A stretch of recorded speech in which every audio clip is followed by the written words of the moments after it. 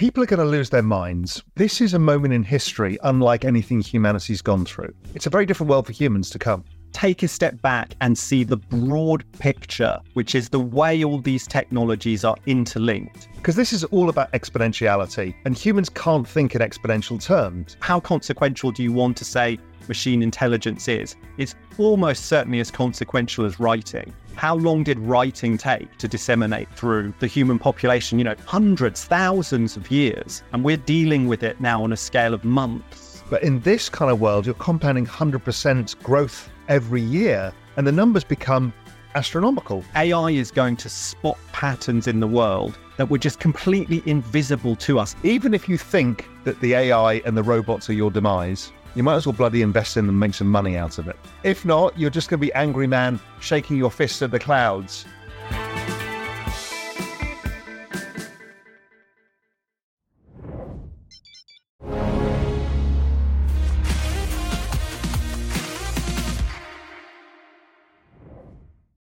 Will the downtrend in oil continue? Welcome to Real Vision Daily Briefing. It's Tuesday, November 7th, 2023. I'm Ash Bennington, joined today by Dave Floyd, founder of Aspen Trading Group. Dave, welcome back to the show. Always a pleasure to have you with us. Yeah, thanks a lot, Ash. I really do appreciate it. Excited to have you here. A quick note before we get started, for all of our Real Vision members, we've rolled out the new Real Vision 2.0 platform. You can join us there at realvision.com/new. That's realvision.com/new. Check your email. You'll have access in it there. You can click on the link. There's some really amazing and cool new features. I've been playing around with it. It's pretty awesome.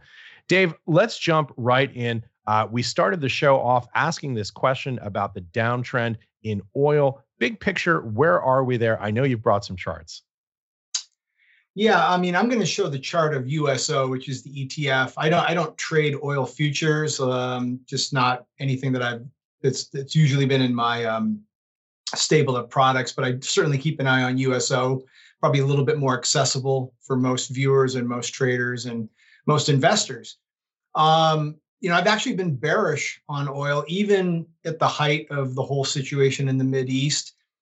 And again, it's not to say that, look how good my forecast was, but I think it's more a function of trying to approach markets without the emotion and without the subjectivity. And that's where I find the real value in charts and price levels, because they kind of cut through all that. They let you know what the market's actually doing as opposed to what you think the market should do. So yes, I am bearish oil. We've been, USO has been at 75.20 a couple of times, which has been like a downside target. We're below it today. We blew right through it, and we're sitting right at the next level that I thought it would get to, which is right around 71, 72. We might pause there for a little bit, but I think we're ultimately heading down towards 65 on USO. May not be a one-way train. It may, take some time, but I don't see any reason to be long oil here, absent some geopolitical shock, which of course we can't forecast in advance. Right, almost by definition. Dave, walk us through what you see there on the chart and what gives you the sense of where that support and resistance level is on USO in your view. Yeah, I think when people look at these lines on the chart, it can be a little bit confusing. It seems very compartmentalized. What is the color designation? And I think, giving a little bit of an overview of kind of how I'm framing the market would probably help quite a bit. Again, I want to focus on being objective about my analysis.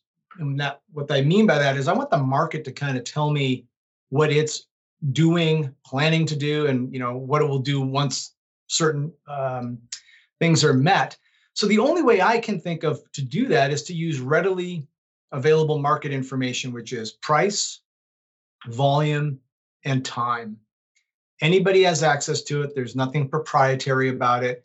And for me, it's all about locating areas in the market where there's been a lot of price persistency, i.e., trades, the amount of volume that took place at those, frequency of trades, and then under which time frame. Is it, a relatively short time frame? Was it over a longer period of time, really long period of time? So that gives me kind of a mosaic of, how long that price has been persistent at.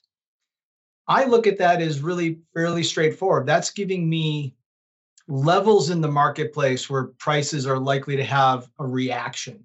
So when the market gets to those levels, it's probably going to either blow right through it, or more likely than not, the market will pause for a little bit and give us an opportunity to evaluate what we do at that price level. So it takes my view, my subjectivity completely out of the equation.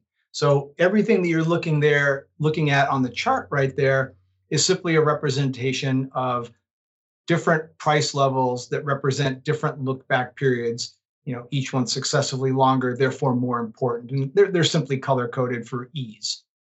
So let's walk through what some of those numbers represent. Is that a Fibonacci retracement sequence that we're seeing? Where are the baselines for those numbers? I guess not, because it's asymmetric. Yeah, no, they're not Fibonacci. Again, the levels are simply a calculation that's done on my charting software that takes into consideration where trades have taken place at a high frequency, high relative volume over a specified period of time. So it just gathers that information and spits out a value. So yes, it's based on an algorithm that goes back and calculates all that data and then simply plots it on the chart. So all that's basically telling me is it's kind of like a footprint, for lack of a better word. It's a footprint of here's where, like for instance, 71.95. That's a purple line. That is the longest look back period that I look at. It goes back a very long period of time. So that's telling me that a tremendous amount of volume and trades took place at that level over a long period of time. Therefore, you have to be attentive to that level. The market's not going to ignore that because there's a lot of history there. So that's how the levels come about. So it's a volume weighted price over a given look back period that suggests to you, depending upon whether it's above or below the line, that it's a support level or a resistance level. Yeah, I guess I should have asked you to come up with a much cleaner phrase, and you certainly did. Well, that's why you wrote a book. So kudos to you. Yeah, I'm definitely not me. You're the expert here, Dave. But tell us, what kind of look back periods do you look at, and how do you calculate them? Or is it just strictly a volume weighted sort of basis where you let the look back period be dictated to where the prints took place?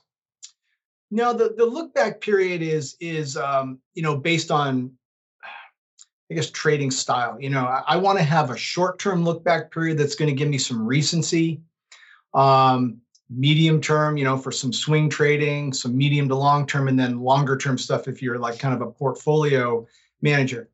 Now, granted, the levels they're agnostic, meaning that the market's going to encounter these levels and likely have a bit of respect for them, meaning the market will do something around those levels. Naturally, the longer the look back period, the more significant it is.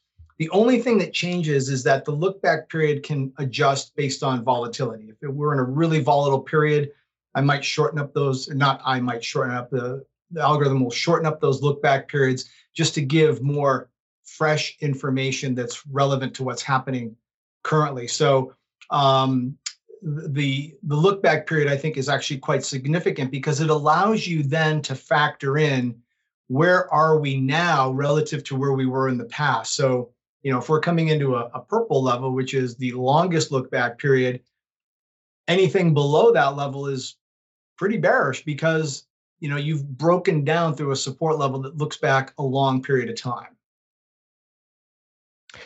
And talk to us a little bit about the discrepancy. I mean, one of the interesting things that when you look at this chart, you see the levels seem to gap broader or wider on the downside than to the upside. What does that suggest? You see, it seems as though they're more clustered. It's an asymmetric distribution. It might just be just in this particular instance, but that's normally, that just might be the instant in this particular instance. When we look at some other charts, probably won't see that same thing because it has really nothing to do with upside momentum or downside momentum. Right. It's just based on where prices have been in the past and then plotting them, with a historical look back period. And I think the other key thing that what's really helpful about these is that if current prices are below a whole cluster of longer term resistance levels or longer term support levels, that gives you a sense of what the overall strength of the market is. So, if price action is obviously above a cluster of these levels, that indicates that obviously there's a strong market momentum. And again, I'm stating the obvious here, but again, it's just one of those other little things that kind of weighs on what you do on a day-to-day basis. If you're getting short, let's say I wanted to get long USO because I saw an intraday pullback. Well, that's perfectly legitimate. It doesn't mean I can't make a trade. But if I take a quick look at the chart, I know that there's a ton of overhead resistance. Therefore, I don't want to fall in love with that trade. There's probably limited upside, but it doesn't mean I can't navigate in and out over a day or two because price action indicates that. But it also keeps me from getting too in love with the position and not losing track of the bigger picture. Yeah, once again, as always with trading, time horizons are key to understanding anything about how you're going to position yourself. Dave, you mentioned, I know you brought some other charts here. One of the other things I'm interested in talking about is S&P 500, obviously, something that a lot of folks are watching. Let's pull that chart up and tell us what you see there. Well, it's interesting. I know you guys are going to play a clip at some point from another guest who was approaching it more from a macro standpoint, but I would 100% agree with his findings. This is really quite interesting. Everybody's, been a raging bear, and then we put in this really, really solid rally over the last week, and that's just kind of how cruel markets can be. It was easy to be bearish. I mean, there was a lot of things on the horizon that suggested the economy was slowing. But again, if we go back and look at the markets that as a discounting mechanism, that was kind of old news. But what's important now is, now what? We've had a big rally up. I don't want to be bearish per se because there's no evidence to be that way just yet. However, we are coming into a pretty key resistance level, as you can see right here. Then at about 44.09, put on my glasses here to get the exact level. Yeah, but 44.03, pretty big resistance level. So one of the things you want to be aware of, regardless if it's these levels or any other price levels that you want to use, is that you don't approach it from the standpoint of blindly selling into resistance and blindly buying into support. You kind of want to take the temperature of the market. And right now, there's no reason for me to say, oh, I'm going to be bearish into this level. Now, I may end up missing a great trade. We could wake up tomorrow morning and the S&Ps are lower. Well, so what? That's in the long run, in my view, kind of a poor and kind of a sloppy and lazy way to approach trading. If I know that that's a resistance level, I need to wait for the market to start to kind of break down, start to look for other things that are, going to complement that. Maybe the volatility index starts to rise. Maybe some of the tech stocks begin to break down. Then I'm much more inclined to, sell into that resistance level. But until that is proven otherwise, I'm just looking at that going, okay, I got a possible trade here, but the conditions aren't right for it just yet. We're going to take a quick break and be right back with more of the day's top analysis on the Real Vision Daily Briefing. I think we all know by now, things are pretty fucked out there, for most of us. You see, whether it's currency debasement, rising real estate prices, or wages that never go up, it's really hard.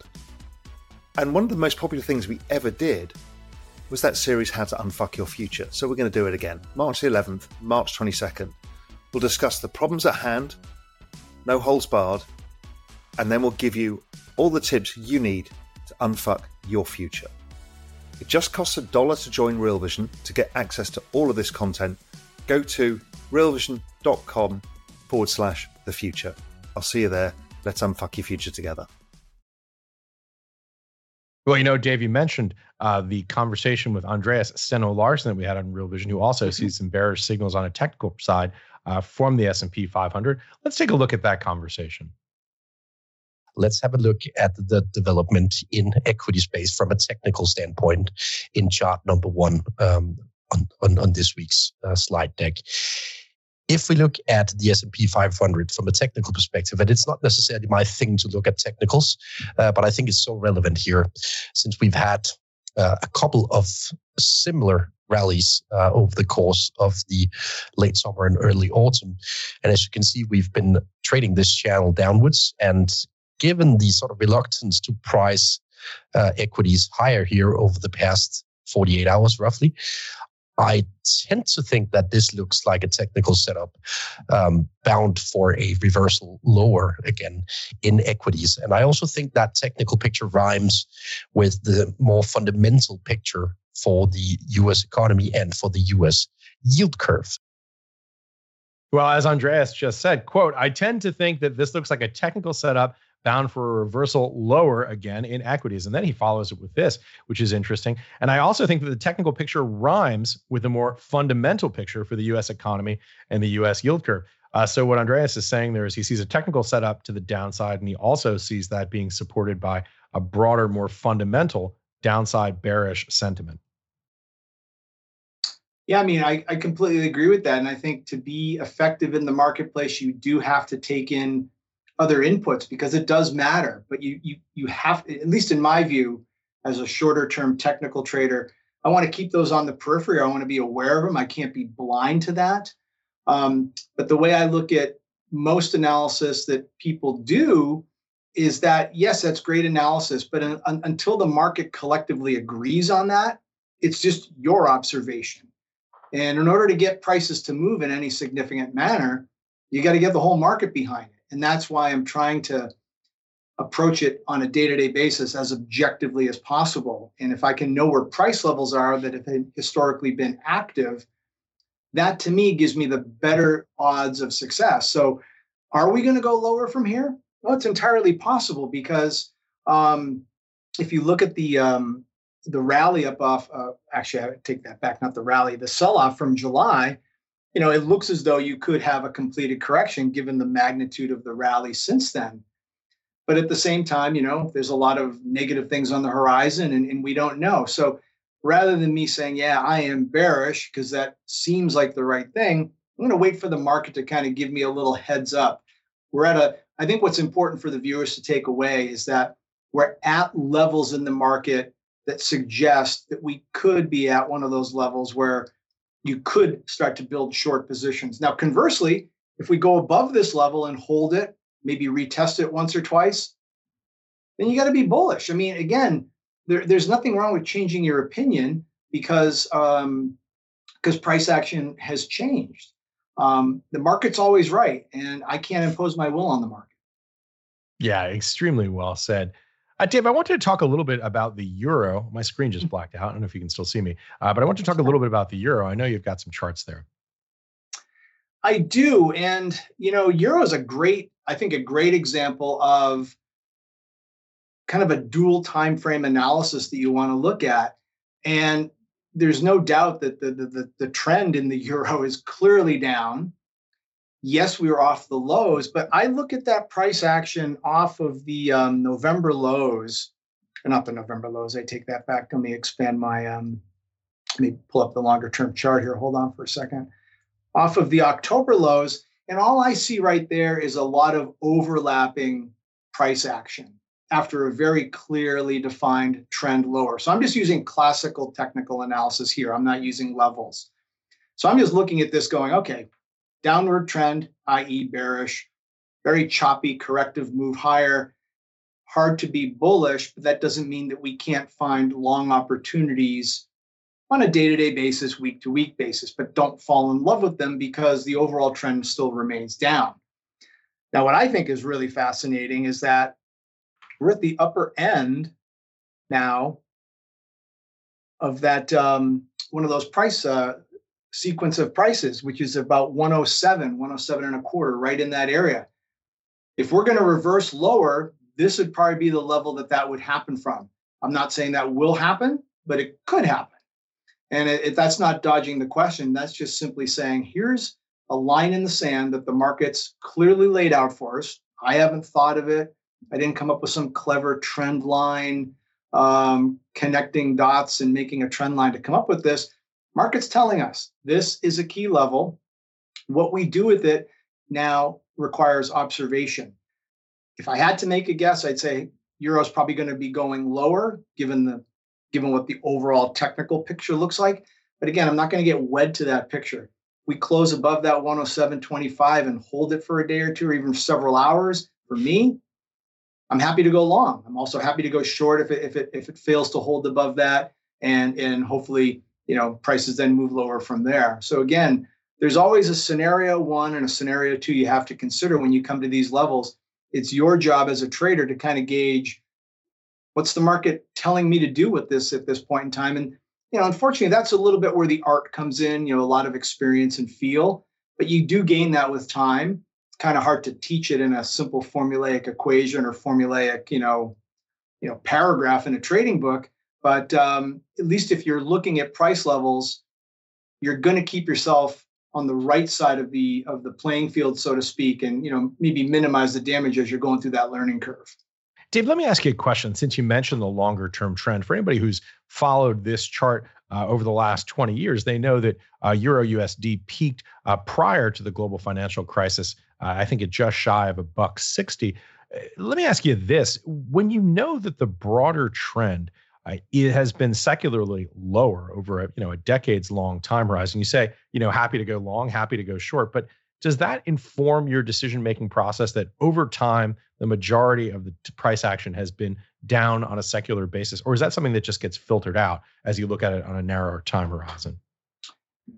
I agree with the logic, but I think for me to go to a look back period that far back, then that loses the plot for me because it's just too far out of the realm. But would I look at, let's say, the chart over the last 3 months? Okay, now we're talking something that's within grasp, something that's more relevant. Now, if you're a swing or to medium term swing position trader and you want to look at the idea that you propose there, absolutely, I love that logic.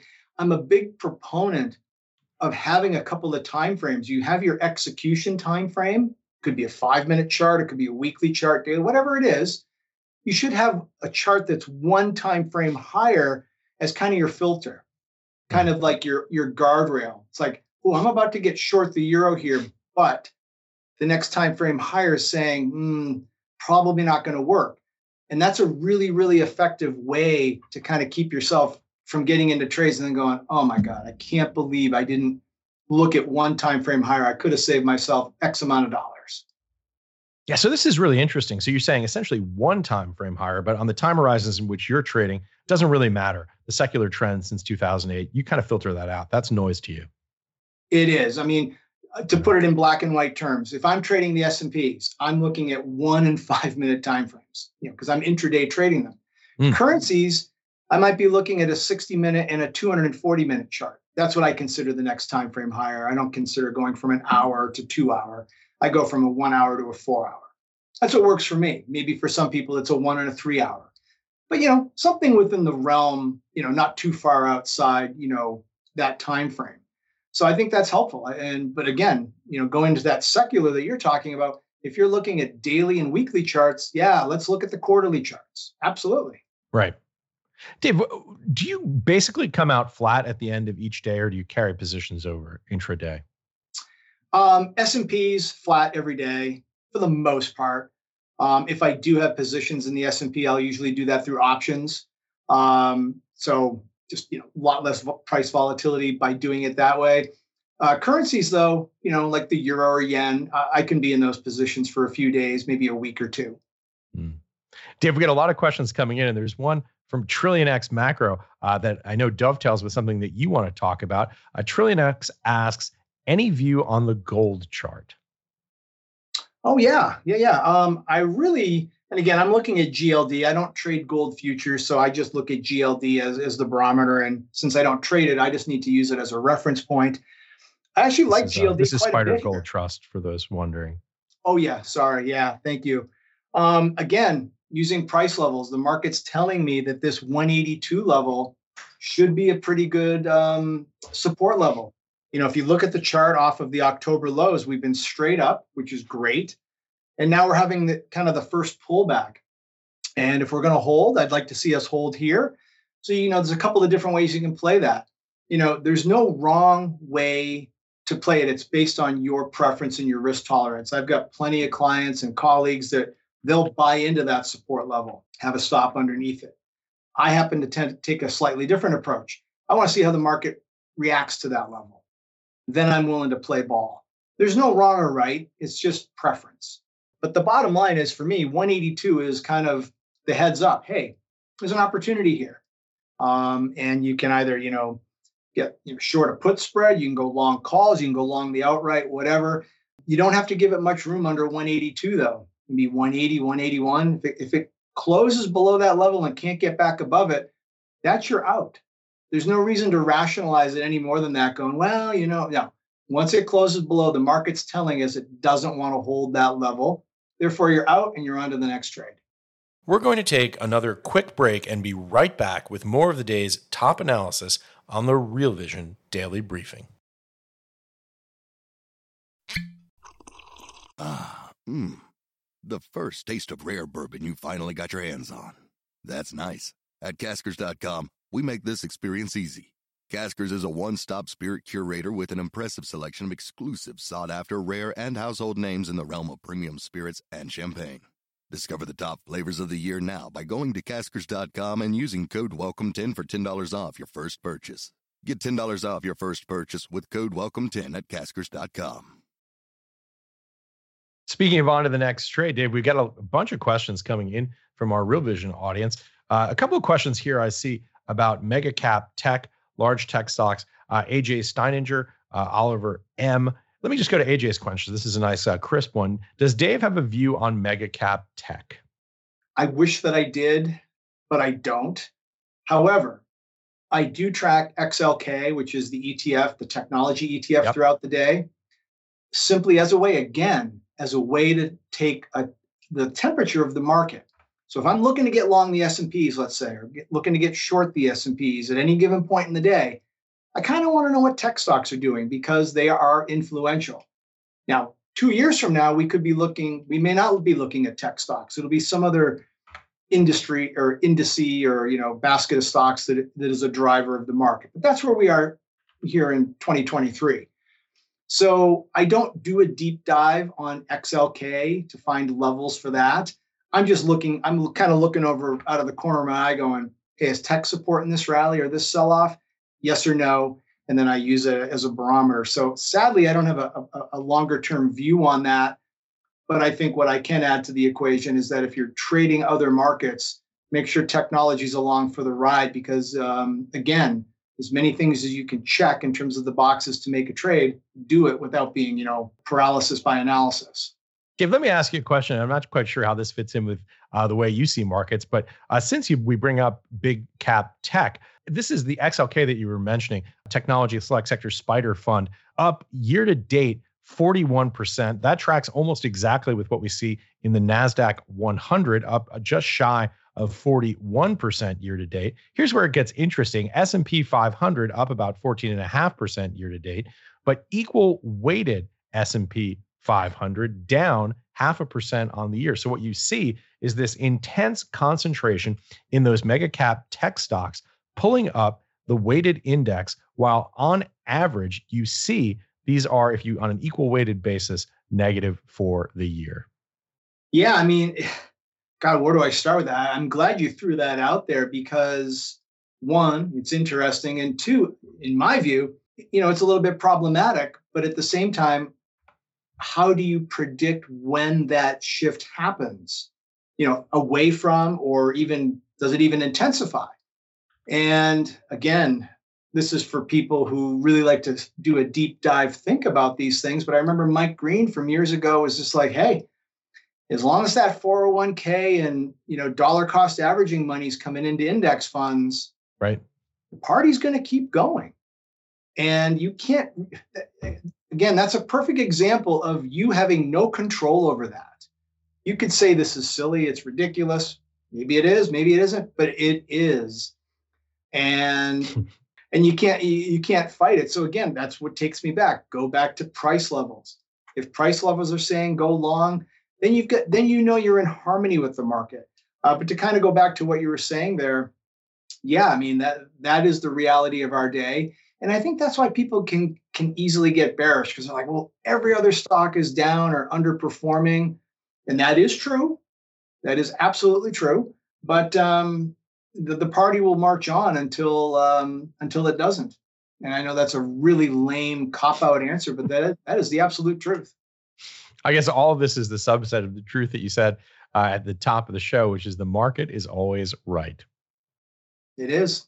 It is. And the quicker you can get your head around that and realize it's not about what you think, because by and large, it's not that the market doesn't care what you think.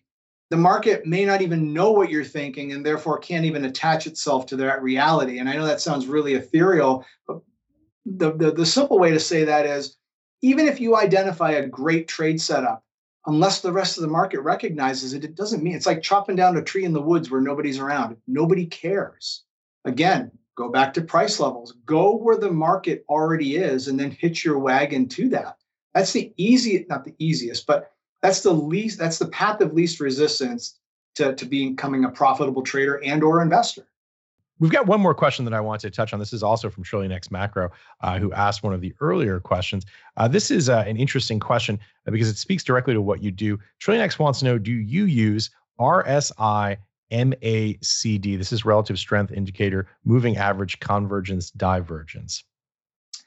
I use stochastics. You can kind of throw those into the same pot. They're basically attempting to measure overbought and oversold. But again, the challenge there is that it's a subjective measurement because it's on a scale of 0 to 100. It's a very capped scale, and you can have overbought becomes more overbought, and oversold, same thing there. However, I do find some value in that because if I'm looking to get long something and let's say the stochastics or the RSI is in an overbought territory, maybe I do give myself a little bit of pause and maybe I wait for a little bit of a pullback. It's not the deciding factor for me, but I do think it's a good filtering mechanism. And I think that traders, especially newer traders, should probably use that just as a way to kind of prevent themselves from getting their hand slapped. It doesn't mean the trade won't work. What it means is that you're going to get into the trade and you're going to take a drawdown for a little period of time, which you may have been able to avoid. Nobody wants to go into a drawdown the minute you get into a trade. So maybe if you take a quick look at the RSI on the execution time frame that you have or the stochastics, you might look at that and go, a little overbought right here. Let me let prices come back in a little bit, then I'll get long. Because even if they come back in a little bit, it's not going to change the overall scenario you're looking at more than likely.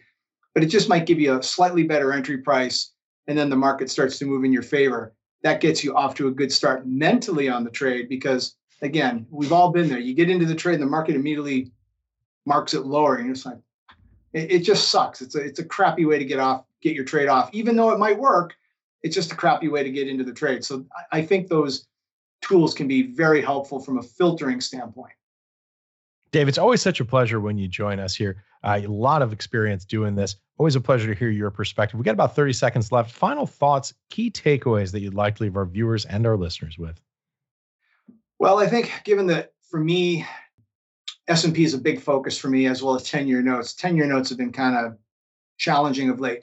They may have turned the corner. I have not made a trade based on that. I was short some put spreads last week, and those worked out, but I've since closed them. I do think I'm willing to start looking at selling some call spreads in the S&Ps. And then if those start to work out, I'll probably start to look to short the underlying. But again, not until we kind of test this resistance level and start to break down a little bit from it. So that's where my head's at over the next 24 to 48 hours. Fun conversation, Dave. Hope we can do it again soon. Thanks again, Ash. Really do appreciate it. Dave Floyd, thanks for joining us. And thank you all very much for watching or listening to the Real Vision Daily Briefing. Before we go, we have a great offer showing the power of the Real Vision community in action. Genesis holder Major Duffels has helped secure thousands of dollars worth of tickets to Australia's largest crypto convention. It's all happening in Melbourne, Australia, next weekend. The convention is hosted by the Australian Crypto Convention from November 11th to November 12th. Only available for the first 50 visionaries who register at realvision.com/Australia. That's realvision.com/Australia. We'll be back on the Daily Briefing tomorrow. In the meantime, check out the Real Vision website where we share the knowledge and tools for your financial success. Thanks for joining us. Have a great afternoon, everybody. People are going to lose their minds. This is a moment in history unlike anything humanity's gone through. It's a very different world for humans to come. take a step back and see the broad picture, which is the way all these technologies are interlinked. Because this is all about exponentiality, and humans can't think in exponential terms. How consequential do you want to say machine intelligence is? It's almost certainly as consequential as writing. How long did writing take to disseminate through the human population? Hundreds, thousands of years. And we're dealing with it now on a scale of months. But in this kind of world, you're compounding 100% growth every year, and the numbers become astronomical. AI is going to spot patterns in the world that were just completely invisible to us. Even if you think that the AI and the robots are your demise, you might as well bloody invest in them and make some money out of it. If not, you're just going to be angry man shaking your fists at the clouds